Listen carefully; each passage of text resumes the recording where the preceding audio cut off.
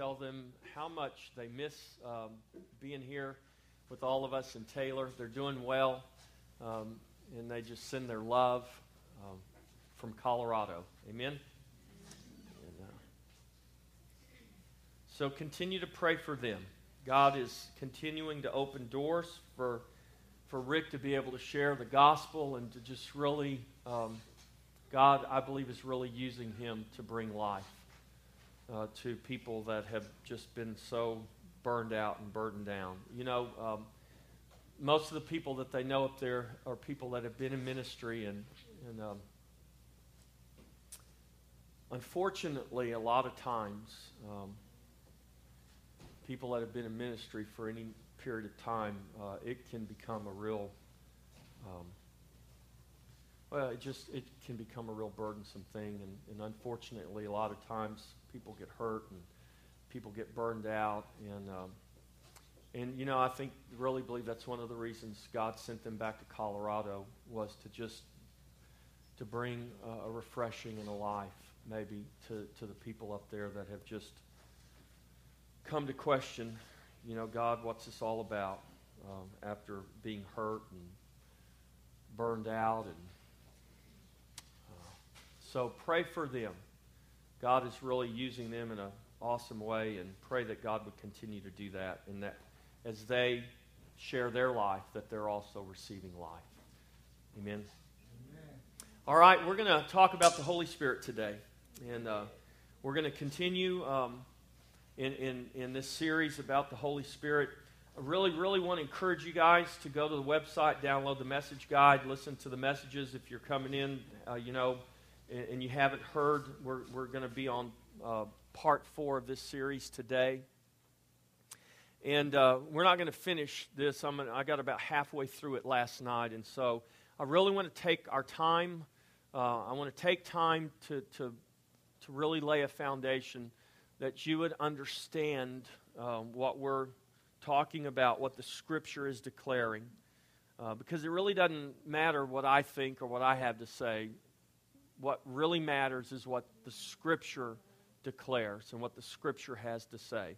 So we want to dispel myths. We want to dispel these strongholds, these vain imaginations that we've held maybe in our own minds. I know that I have held all kinds of beliefs and things.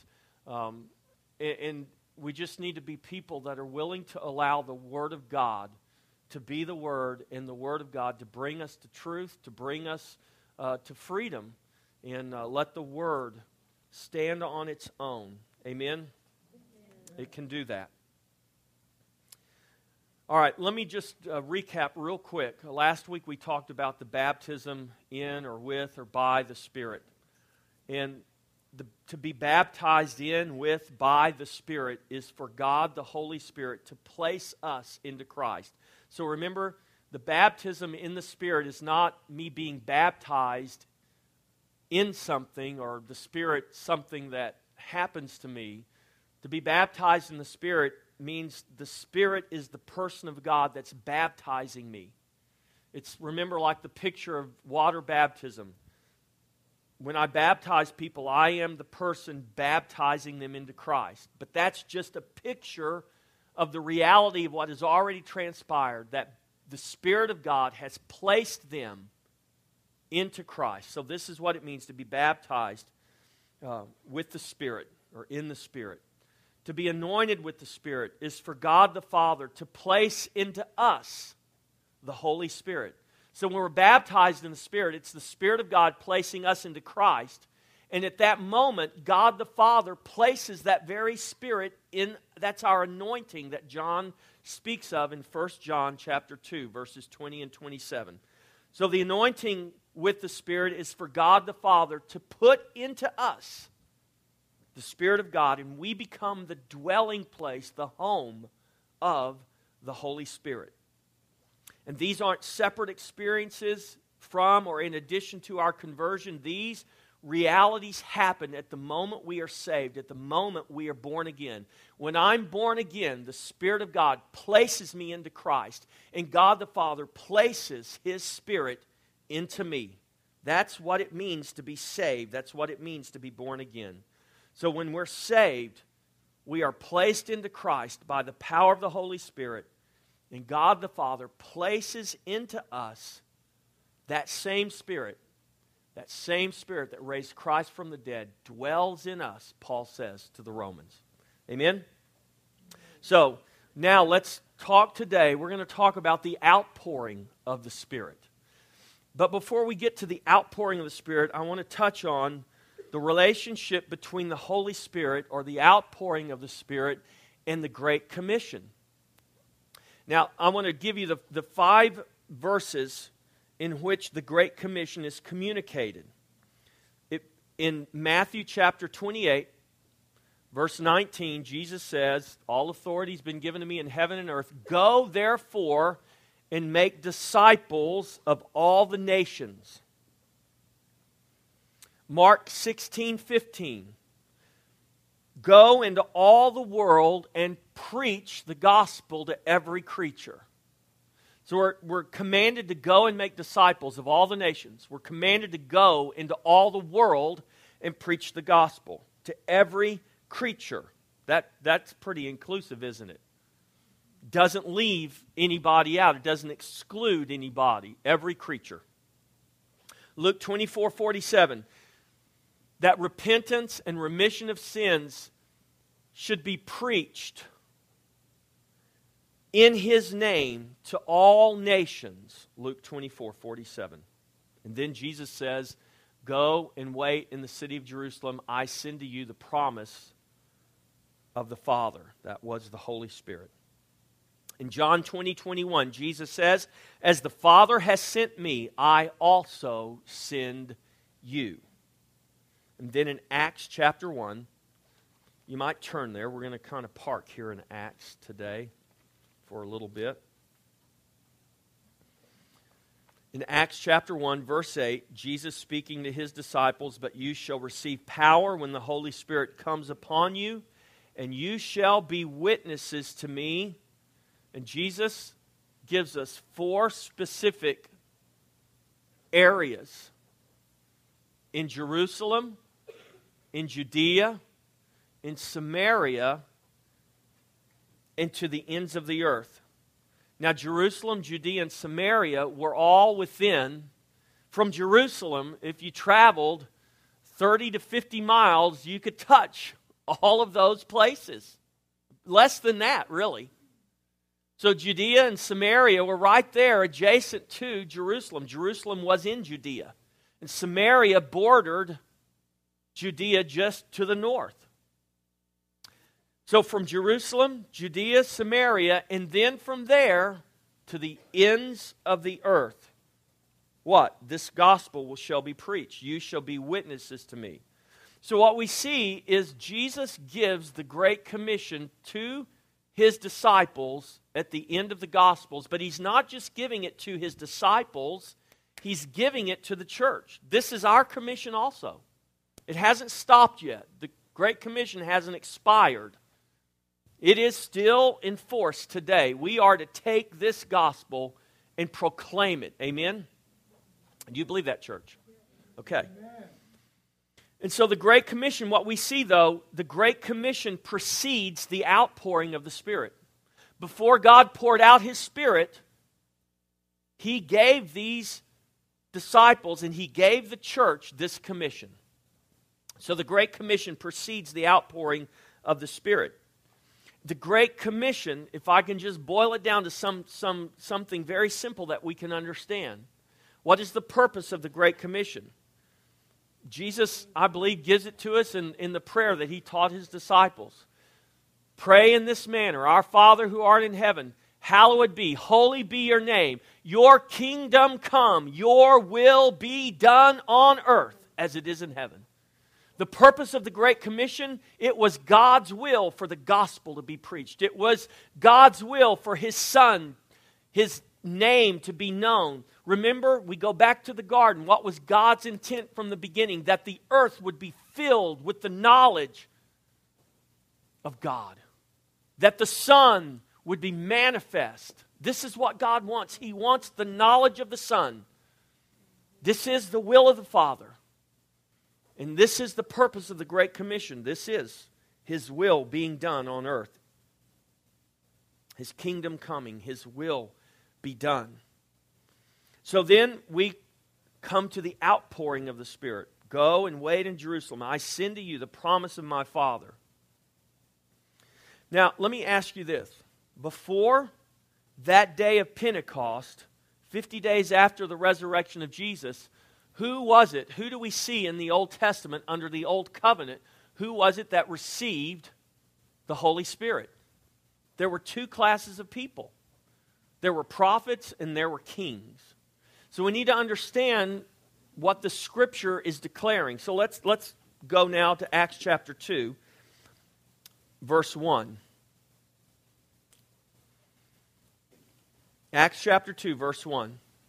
When the day of Pentecost had fully come, they were all with one accord in one place, and suddenly there came a sound from heaven as of a rushing mighty wind, and it filled the whole house where they were sitting. And then there appeared to them divided tongues as of fire, and one sat upon each of them, and they were all filled with the Holy Spirit and began to speak with other tongues as the Spirit gave them utterance.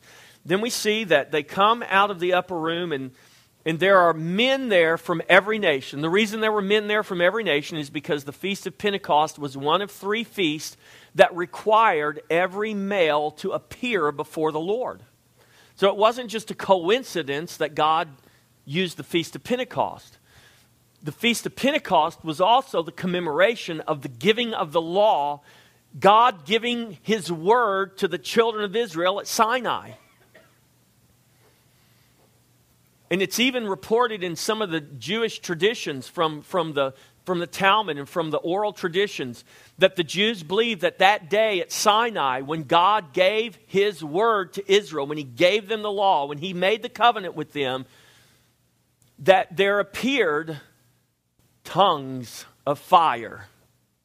So you see, this was something very important for Israel. They understood the significance of this feast of Pentecost. It was more than just a feast celebrating the harvest. This was the commemoration of God giving His word and His covenant to Israel at Sinai. Now God is giving His word. He's given His word, amen? Jesus Christ, the living word. He is establishing with them now a new covenant. And so here we are at Pentecost. All these men have come from all over the world, these Jews, for this feast in obedience to God. And here comes Peter and the 120 out of the upper room, and they are declaring the wonderful works of God. And these guys are hearing them each in their own language declare the wonderful works of God. And some of them say, well, they must be drunk, and what's going on here? So let's go to verse 16. Well, Peter tells them exactly what's going on here.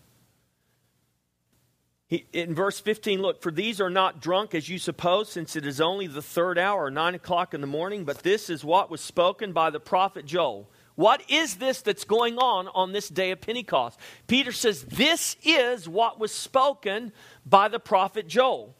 And it shall come to pass in the last days. In case you guys don't know what days we're living in, we're living in the last days. How do we know? Because Peter says, this is what was spoken by the prophet Joel.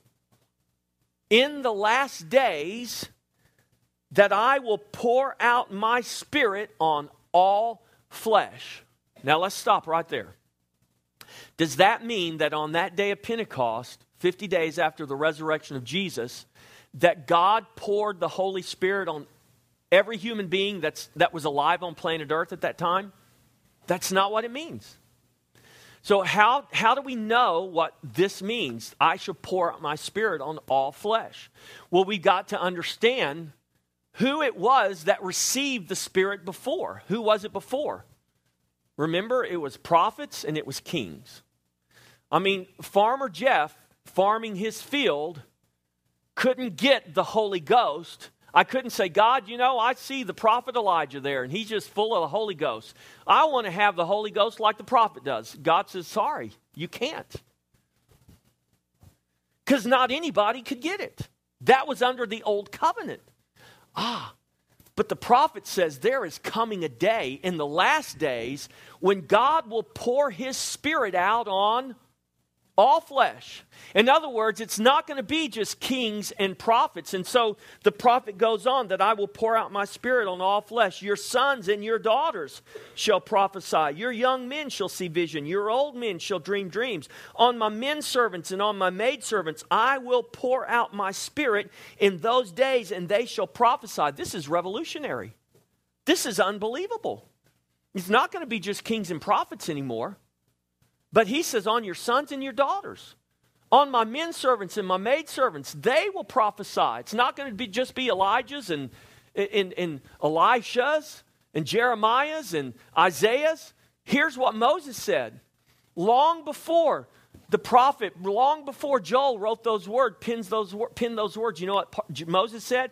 He said, oh, that all of the children of Israel would prophesy. And that very declaration, that very cry from the heart of Moses was really a prophetic declaration. God says, it's coming, Moses. There is coming a day when all of the children of Israel shall prophesy. In other words, they will have the spirit of prophecy in them. The book of Revelation says what? Jesus Christ is what?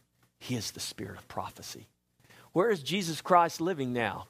Well, if you're a born-again child of God, he lives inside of you. That means the spirit of prophecy lives on the inside of you. Are you a king? Are you a priest? Are you a prophet? Well, in Christ, you are kings and priests unto God. So let's understand what is being declared here.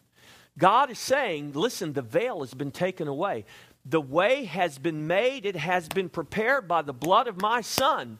This is not an exclusive thing anymore. I will pour out my Spirit on all flesh. And so Jesus says in Luke 11, he says to those fathers, those earthly fathers, if you know how to give good gifts, how much more your heavenly Father, if you ask, will he not give you the Holy Spirit?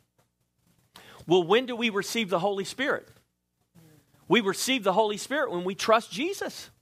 When we trust him for salvation, that Holy Spirit places us into Christ, and the Father puts that Spirit on the inside of us. What Spirit? That same Spirit that raised Christ from the dead.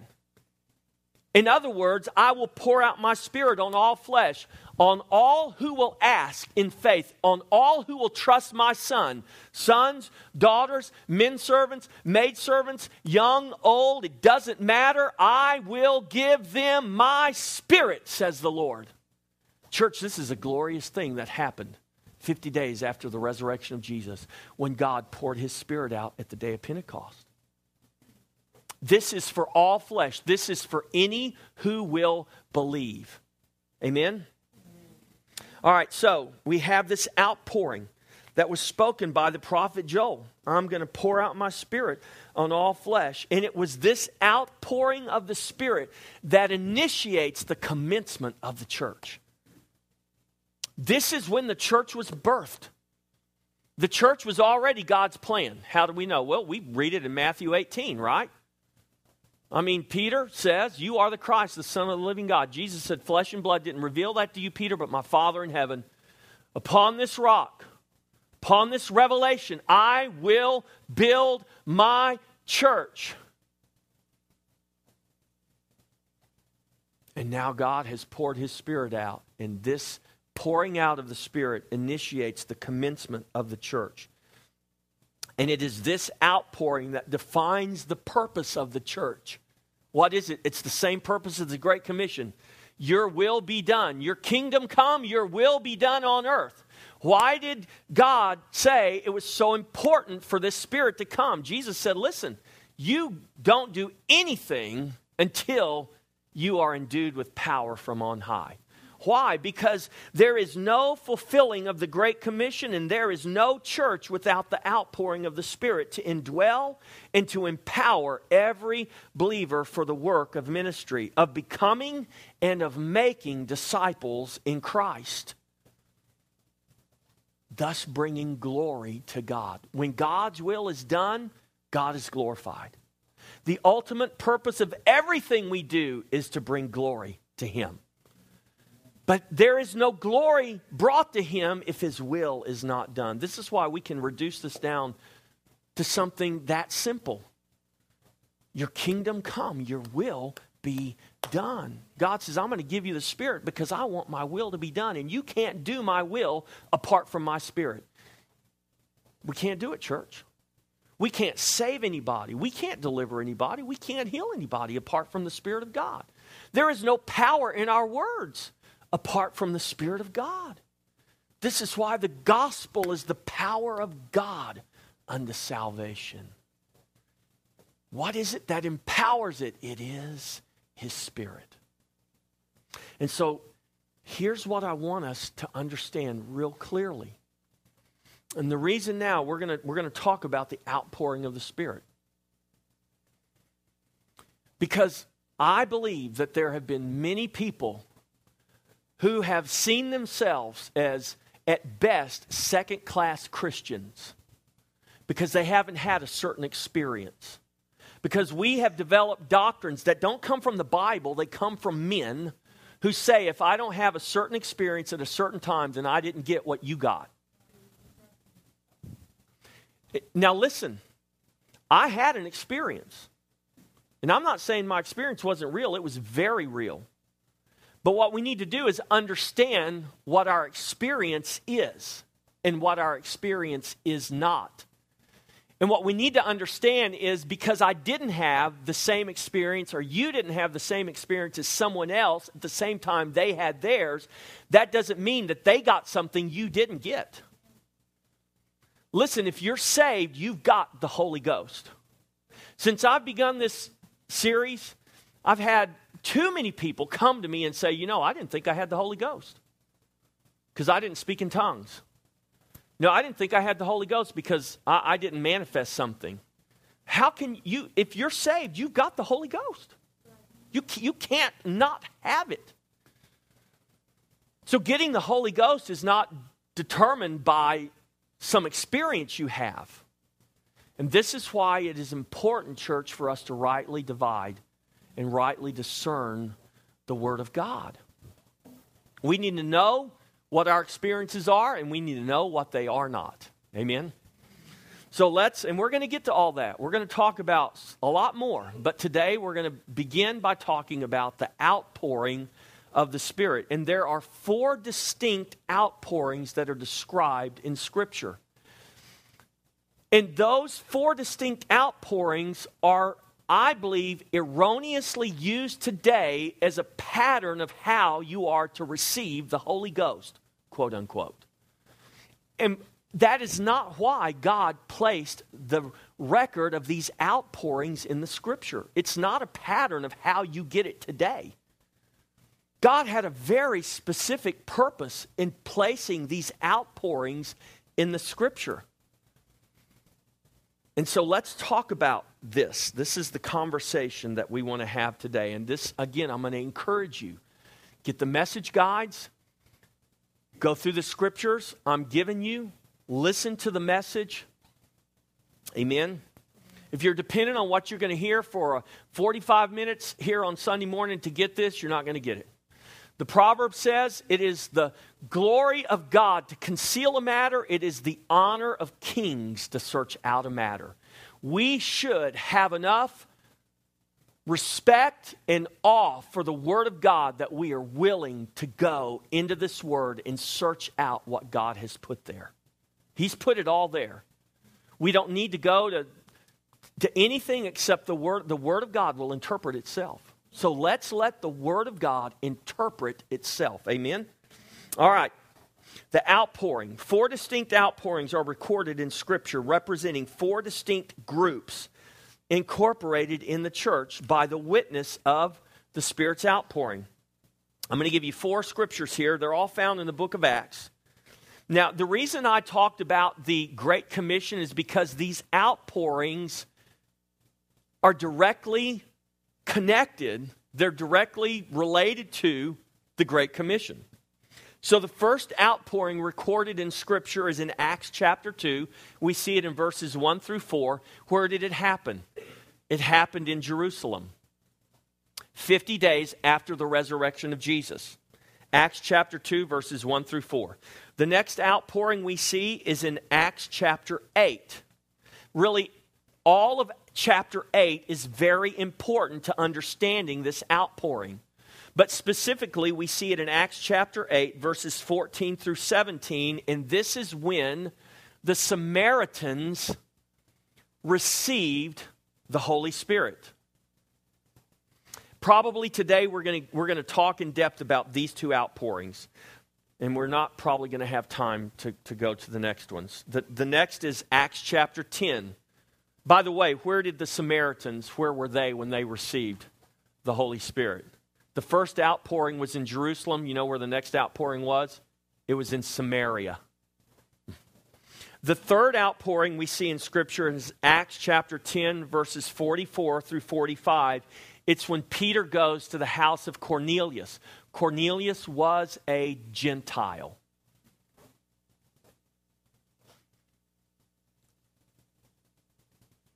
And the last one is in Acts chapter 19, verses 1 through 6. This is the Apostle Paul in Ephesus. And he encounters disciples, the Scripture says, and we find as we read through that chapter, they are disciples of John the Baptist. And they receive an outpouring of the Holy Spirit. Now, here's something I want you to understand. It's real important. If we sat down and we read the book of Acts, from Acts chapter 1 all the way to the end of the book, let's just say if you're a slow reader, I believe even a slow reader could finish the book of Acts in a day. If you sat down at 8 o'clock in the morning and just started reading, I think even the slowest reader could finish the book of Acts in a day. Okay? What we often do, and we all fall prey to this. For instance, we're over here in Acts chapter 2. We read about this outpouring. Then we come to Acts chapter 8. Only 6 chapters beyond. And it's only taken us 30 or 40 minutes maybe to get from Acts chapter 2 to Acts chapter 8. And we read about this other outpouring. And in our mind, without realizing what's going on, we think all these things are happening together. We say, well, it wasn't a few hours later. Maybe it was a few days, a few weeks later. Acts chapter 2, the outpouring 50 days after the resurrection of Jesus, that's when that first great outpouring took place. The next outpouring recorded in Acts chapter 8, you know how long that was after the day of Pentecost? It was at least 2 years. It was at least 2 years later that this outpouring to the Samaritans is recorded. So let's begin here in Acts chapter 2. And we see the day of Pentecost. Now this is this is a no-brainer. Jesus said, you shall receive power when the Holy Spirit comes upon you, and you shall be witnesses to me where? Where's the first place you're going to be a witness? In Jerusalem. So 50 days after the resurrection of Jesus, the Holy Spirit is poured out. This is what Jesus spoke of in John 14, 15, and 16. This was the promise of the Father that he said was coming. And now 50 days after the resurrection, here comes the outpouring of the Holy Spirit. And it fell in Jerusalem, and it fell on those Jews. And so the Spirit of God falls, and the gospel is preached. And that morning, after Peter finishes preaching his first sermon in the New Covenant age, 3,000, it says there were over 3,000 added to the church. I mean, praise God. 3,000 people gave their lives to Jesus right after his first sermon. And this is the outcome. What's he say? He goes on. Look what he says. Peter says to them in Acts 2:38, and Peter said, repent. They said, what must we do? Men and brethren, what shall we do? They were cut to the heart, the Scripture says. Because they realized they've crucified their Messiah. What must we do? Peter said to them, repent. Let every one of you be baptized in the name of Jesus for the remission of sins, and you shall receive the gift of the Holy Spirit. In other words, Give your life to Jesus, and you too will receive the Holy Spirit. But we're not prophets, but we're not kings. It doesn't matter. God says in the last days, and this is it right here. This is what Joel spoke of. I will pour out my Spirit on all flesh. You too can receive it. Jesus said, ask and you shall receive. But you're not just asking to receive the Holy Spirit. You can't receive the Holy Spirit and reject Jesus. And so this was salvation. And so Peter says, repent and you too shall receive the gift of the Holy Spirit. And so here we see that this Spirit, the Spirit of God, was poured out. It began in Jerusalem with the Jews first, just as Jesus commanded in the Great Commission. Paul says this in Romans 1:16. The gospel was for the Jew first, but it wasn't exclusively for the Jew. And so the Spirit of God was poured out to the Jews first in Jerusalem for the day of Pentecost, and it was a beginning. Now, go to Acts chapter 8.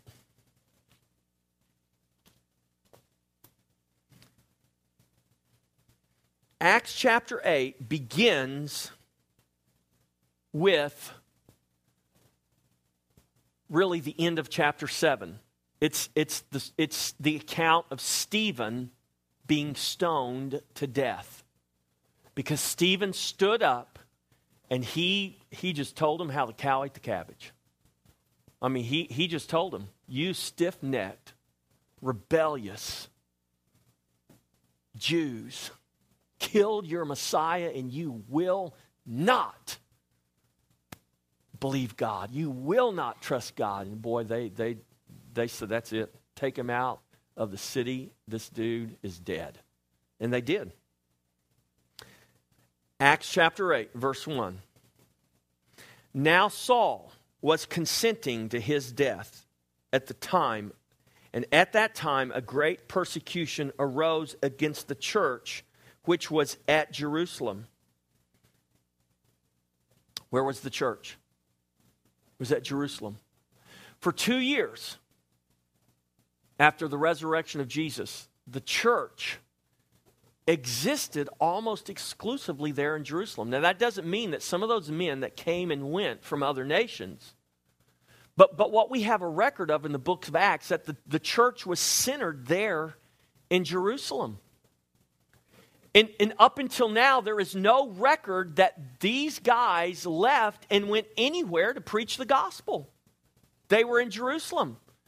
And if we read from Acts chapter 2 all the way to Acts chapter 8, it talks about how they went from house to house and they met. They had favor with all men. They ate their food with gladness. Well, that's great. There's nothing wrong with that, except that Jesus told them, you are to be witnesses to me in Jerusalem, Judea, Samaria, and to the ends of the earth. And now we're 2 years on the other side of the resurrection of Jesus, and they haven't gone anywhere. They've remained in Jerusalem. And they've been preaching to the Jews. And you remember, you got these feasts where men come from all nations. And yeah, they're teaching in the temple, and they're preaching from house to house. But they've been stuck so far in Jerusalem. And so it says this great persecution arose against the church which was at Jerusalem, and they were all scattered throughout the regions of Judea and Samaria. The two places God told them to go from Jerusalem. They're scattered throughout the regions of Judea and Samaria, except, this is real important, except the apostles. So the apostles have stayed, they have remained in Jerusalem, but everybody else is scattered because of the persecution. And so Stephen's taken to his burial. As for Saul, who is Saul? This is who will become the Apostle Paul. But he's not, in Acts chapter 8 here, he's not the Apostle Paul yet. He is still Saul of Tarsus, and he is a mortal enemy to the church. And now, because of what Stephen did, and Saul is the one, he is holding the clothes of the priest, of the Pharisees, as they stone Stephen, because they don't want to get blood splattered all over their clothes. Saul is the young man holding their clothes while they are stoning Stephen to death. And he's consenting to their death, and now he is ready to go and just exterminate the scourge of Judaism called the Way, the people who are following this false Messiah, Jesus Christ. And so Saul made havoc of the church, entering every house, dragging off men and women, committing them to prison. Therefore, those who were scattered went everywhere, doing what? Preaching the word. Now, this is pretty cool, I think. Now, think about this. So Jesus says that you would be witnesses to me in Jerusalem, Judea, Samaria. Up until this time, for 2 years, they haven't gone to Judea and Samaria.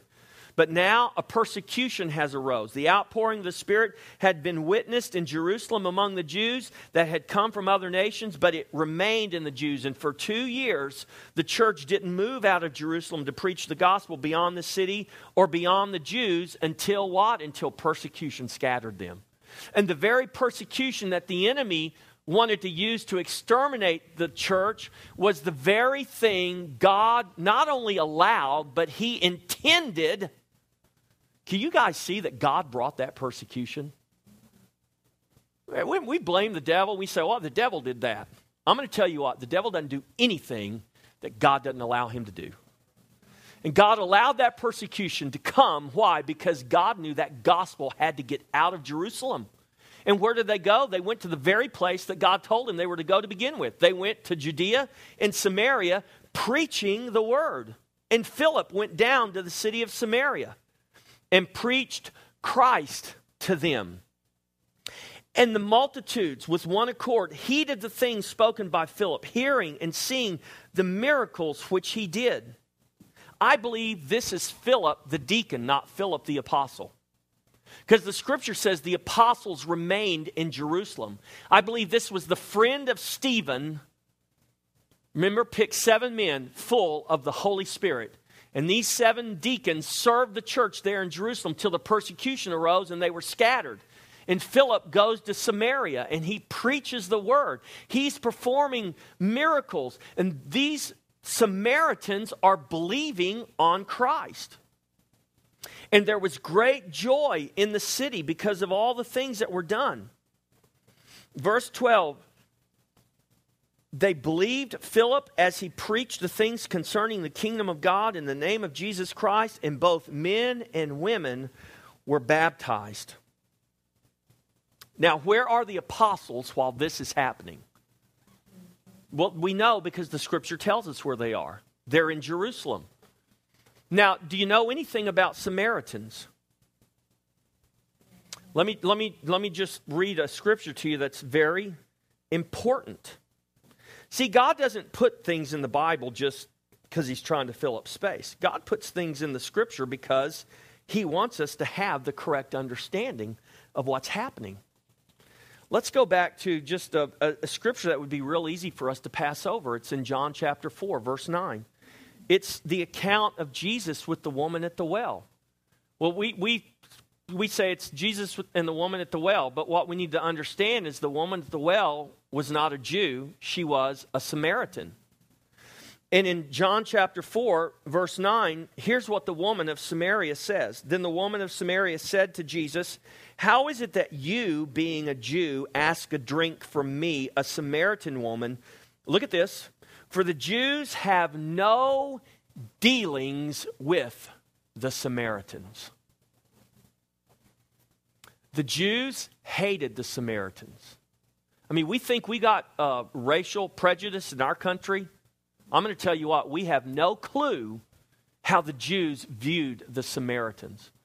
The worst racial prejudice you might think of in America is no greater, probably less than what these Jews felt toward the Samaritans. I mean, it went back centuries and centuries. The Samaritans didn't even come to Jerusalem and worship in the temple. They had their own mountain. They had their own place of worship. They had the same word. They had the same scripture, but they didn't worship together. They hated each other. And the Jews considered the Samaritans a half-breed race. They were Jews who had intermarried with the Gentile nations around them, and they considered them impure. they considered them at best second-class citizens, and they were commonly referred to as dogs by the Jews. A Jew would not even walk on the same side of the road as a Samaritan. They thought so little of them. But persecution arises, and Philip goes and he begins to preach the word. And lo and behold, the Samaritans receive the gospel. Word gets back to the apostles in Jerusalem. Hey guys, can you believe what's happened? Philip is down in Samaria, and he is preaching the gospel, and the Samaritans have received the word of God. Oh, you got to be kidding me. No, it's the truth. Peter, John, go down there and find out what's going on here. What in the world is Philip doing preaching the gospel to the Samaritans? We need to find out what's happening here. So Peter and John come. Verse 14. Now when the apostles who were in Jerusalem heard that Samaria had received the word of God, they sent Peter and John to them, who when they had come down prayed for them that they might receive the Holy Spirit. For as yet he had fallen upon none of them. Now, let's stop right there. Were these Samaritans saved? Yes, they were. How do we know? Because they believed. They heard the gospel. They responded. They put their faith in Christ. They were baptized. But what didn't happen? They didn't receive the Holy Spirit. I wonder why. Does this mean... Now, in our modern theology, what this says is, well, when you get saved, you got to have a second experience now, or you don't get it the way you're supposed to get it. That's not why God put this in the Bible. Hear me, church. That's not why God didn't put this in the Bible as a pattern for you. God put this in the Scripture as a confirmation to the church. Confirmation of what? That his commission was true to Jerusalem, Judea, Samaria, and to the other parts of the earth. But we cannot conveniently forget what the Scripture has declared from the beginning, that salvation would come to the Gentiles. And the church in Jerusalem didn't want to believe that. They didn't even want to believe it was going to come to the Samaritans. And so here is these Samaritans who have been baptized into Christ. They're saved, but they haven't received the Holy Spirit. Why didn't God, 2 years after Pentecost, pour out the Spirit on them when Philip preached the gospel to them? I'll tell you why. Because God wanted to make sure that the leadership that was still in Jerusalem, they didn't even leave to go preach the gospel yet. God wanted to make sure that the leadership in Jerusalem, the leadership of the church, saw with their own eyes, witnessed with their own eyes, that salvation had indeed come to the Samaritans. God was not going to just trust it to the account of an evangelist. He knew what was in the hearts of these men. Remember, it was James and John who said to Jesus, Lord, do you want us to call down fire from heaven and torch these Samaritans right here? And Jesus said, what is wrong with you guys? What spirit do you have? That's not who I am. I didn't come to kill them. I came to save them.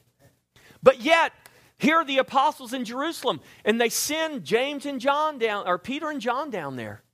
And Peter and John lay hands on them, and Peter and John witness the outpouring of the Holy Spirit upon the Samaritans in the same manner that they received it themselves on the day of Pentecost 2 years prior. Can they debate that salvation had come to the Samaritans? Not only that, but think about this.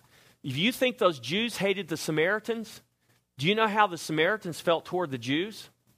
That every time they encountered a Jew on the road, that Jew would walk on the other side. That Jew would look down his nose. Do you realize the animosity and the bitterness that had been built up in those Samaritans toward the Jews? Who was it that God made sure came down to Jerusalem and preached the gospel, laid hands on them, and allowed the Spirit of God to be poured out upon them? God made sure that it was a Jew that was brought to those Samaritans. Do you see what God is doing? God is bringing restoration. God is breaking down the walls of separation. He says, there is no longer Jew, nor Greek, nor Samaritan, or anything in me. There is only one man. His name is Jesus Christ. You're no longer known as a Samaritan. You're no longer known as a Jew. You have become a new creation in Christ Jesus. And God was bringing restoration and unity to his body. And so God made the leadership of Jerusalem go down there and see for themselves the outpouring of the Holy Spirit upon the Samaritans to end the division that we see reflected in John 4:9. Look at Acts 11:19. So now this great persecution has arisen. Acts 11:19. This is why God made those disciples, those apostles, go down there and lay hands directly on those Samaritans, and he made them witness the outpouring of the Spirit. Acts 11:19. Now those who were scattered after the persecution that arose over Stephen, this is referring back to Acts chapter 7 and Acts chapter 8, over the persecution of Stephen, traveled as far as Phoenicia, that's modern day Lebanon. They traveled as far as Phoenicia, Cyprus, and Antioch. Antioch's all the way up in Turkey. Preaching the word to who? To no one but the Jews only. You see that when they were scattered, when the Jews left Jerusalem, began to preach the word, who did they preach to? They preached only to the Jews. How do we know? Because that's what the scripture says.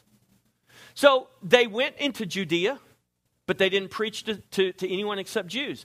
They went into Samaria, but they only preached to Jews living in Samaria. They went into Turkey, but they didn't preach to Gentiles. They only preached to Jews. And so, do you think God knew their heart? Yes, God knew their heart. And as sincere as they might have been and as deceived as they might have been about the intent and the will of God, the fact still remains. They weren't preaching to anyone except the Jews. And so God says, well, I know how to fix that. I'm going to make the leadership of this church go down and lay hands on the Samaritans that they despise, and they're going to see and witness firsthand the outpouring of the same Spirit that came upon them 2 years ago at Pentecost. It's going to come upon the Samaritans. And they will not be able to deny the reality that salvation has come to all men, irregardless of race, creed, or color. Amen? Do you begin to understand why God has put the record of these outpourings? It's not a pattern for us. This was God, by the Holy Spirit, confirming His word. He was confirming the very word of Jesus. He was confirming the word of the prophets. That's why these 4 recorded outpourings mirror exactly, they fit perfectly with the Great Commission in Jerusalem, in Judea, in Samaria, and to the utter parts of the earth. So with the witness of the Spirit's outpouring, there could be no doubt, there could be no debate that salvation had come to the Samaritans. They could no longer be considered dogs or second-class citizens. The gospel was equally for them, that they too may be saved and God be glorified in them. If you're saved today, Christian, you have received the Holy Spirit. You have received the same Spirit that raised Christ from the dead. This is what Paul says. How can you believe? I don't care what tradition you came from. I don't care what any person or man or movement has taught you. Can we get delivered of that and let's go back to the Scripture? If you have, from the very words of the Apostle Paul, the same Spirit that raised Christ from the dead, if that's what you have and that's what I have, because we're saved in Christ, then what are we going to believe? What are we left to believe? I can't be considered a second-class citizen because I don't have the same experience as somebody else. Paul says, anyways, it's unwise to compare yourselves to one another.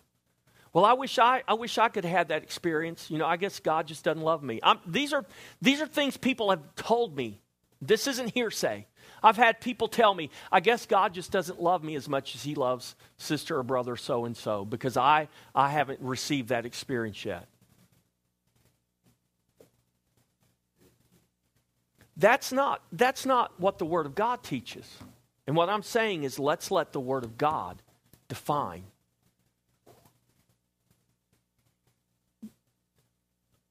God has given His Spirit, and God wants to manifest the reality of that Spirit that's in you through you.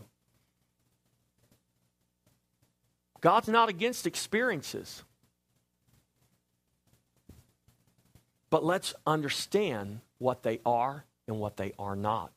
Let's understand what the Scripture clearly teaches that we have received at salvation. At salvation, we have been placed into Christ. Who did that? The Holy Spirit did that. You can't come into Christ apart from the Holy Spirit. It's the Spirit that draws us. It's the Spirit that works in us. And when we're saved, when we're born again, and we come to have life in Christ, God puts His very same Spirit in us. Let's go back to John 14, and we're going to close on this. And next week we're going to continue. We're going to talk about the other two outpourings.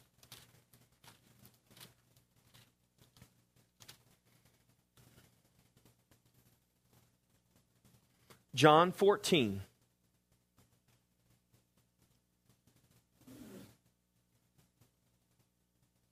Verse 20. Jesus says, "At that day, you will know that I am in my Father, and you in me, and I in you." Does He give us any degrees of how much we are in Him or how much He is in us? Are there any degrees indicated there? No. Just like there are no degrees of pregnancy. Remember, you either are or you aren't. I'm not almost pregnant. I'm not halfway pregnant. Ladies, if you're pregnant, you're pregnant. If we're in Christ, we're in Christ. And if we're in Christ, guess where Christ is? According to Jesus. Now, I'm going to believe Jesus, okay? I don't know about you guys, but I'm going to believe Jesus. If I'm in Christ, Jesus says, then I'm in you. And if you're in me and I'm in you, we're all where? In the Father. So if we're in God, and there is this unity taking place, do you really want to believe that God's left part of Himself out? That He's only given you part of Himself? That He's shortchanged you because He's waiting for you to earn the rest? To pray hard enough for the rest? To work hard enough for the rest? To be good enough for the rest? I'm just not holy enough to receive, I guess, what they received? The Scripture doesn't teach that. But here's what it does teach. We can grow in the grace and the knowledge of Jesus Christ. Now here's the reality. If you're born again today, the Spirit of God lives on the inside of you. The same Spirit that raised Christ from the dead. The same powerful Spirit that raised Christ from the dead. But if you don't know that Spirit lives in you, if you do not comprehend the power of that Spirit, the fullness of that Spirit, if you don't have a comprehension or a revelation of the exceeding greatness of His power that works toward us, then it's going to affect the way we live. It's going to affect the way we believe. Remember my favorite example. If I've got a bank account with $1 million in it and it's got my name on it and I don't know I have it, it's mine, it's there, but it's not doing me any good. If I got $1 million in my bank account, but I only think I have $10, it's going to affect the way I handle that account, isn't it? And it doesn't matter. I may believe with all my heart, all I have is $10, but I'm still deceived because I don't know fully what reality is. And if we think that there is some portion or part or anointing or something of the Spirit that I got to work for, pray for, be holy enough for, there's some other experience I got to get that proves that I've arrived to some other level, then I'm like the guy who's got $1 million as an account, but I only believe got 10. And I'm waiting. Well, when are you going to put the $1 million in there, God? Well, it's already there. Well, I don't believe it. Well, it doesn't matter whether you believe it or not. It's there. Listen, the Spirit of God's on the inside of you. And His power has not been diminished. It's the same Spirit today that will heal the sick, raise the dead, cast out demons. The same Spirit that will manifest himself in the gifts of the Spirit. We're going to talk about the gifts of the Spirit too in the coming weeks. But let's not confuse those things with the reality of what happened to you when you were saved. God didn't give you part of His Spirit. He didn't give you part of something. He gave you everything. He did not withhold one thing from you. And so it's so important, church, that we understand what's happened and who we are in Christ. And we can't understand that apart from this Word revealing it to us. So let's let the Word define and dictate who we are in Christ. Amen? And can you be courageous enough that if this Word dispels some myth or some tradition that you've been taught, I don't care if you've been taught it all your life, are you courageous enough to let this Word be the final arbitrator? We must be, church. We must be.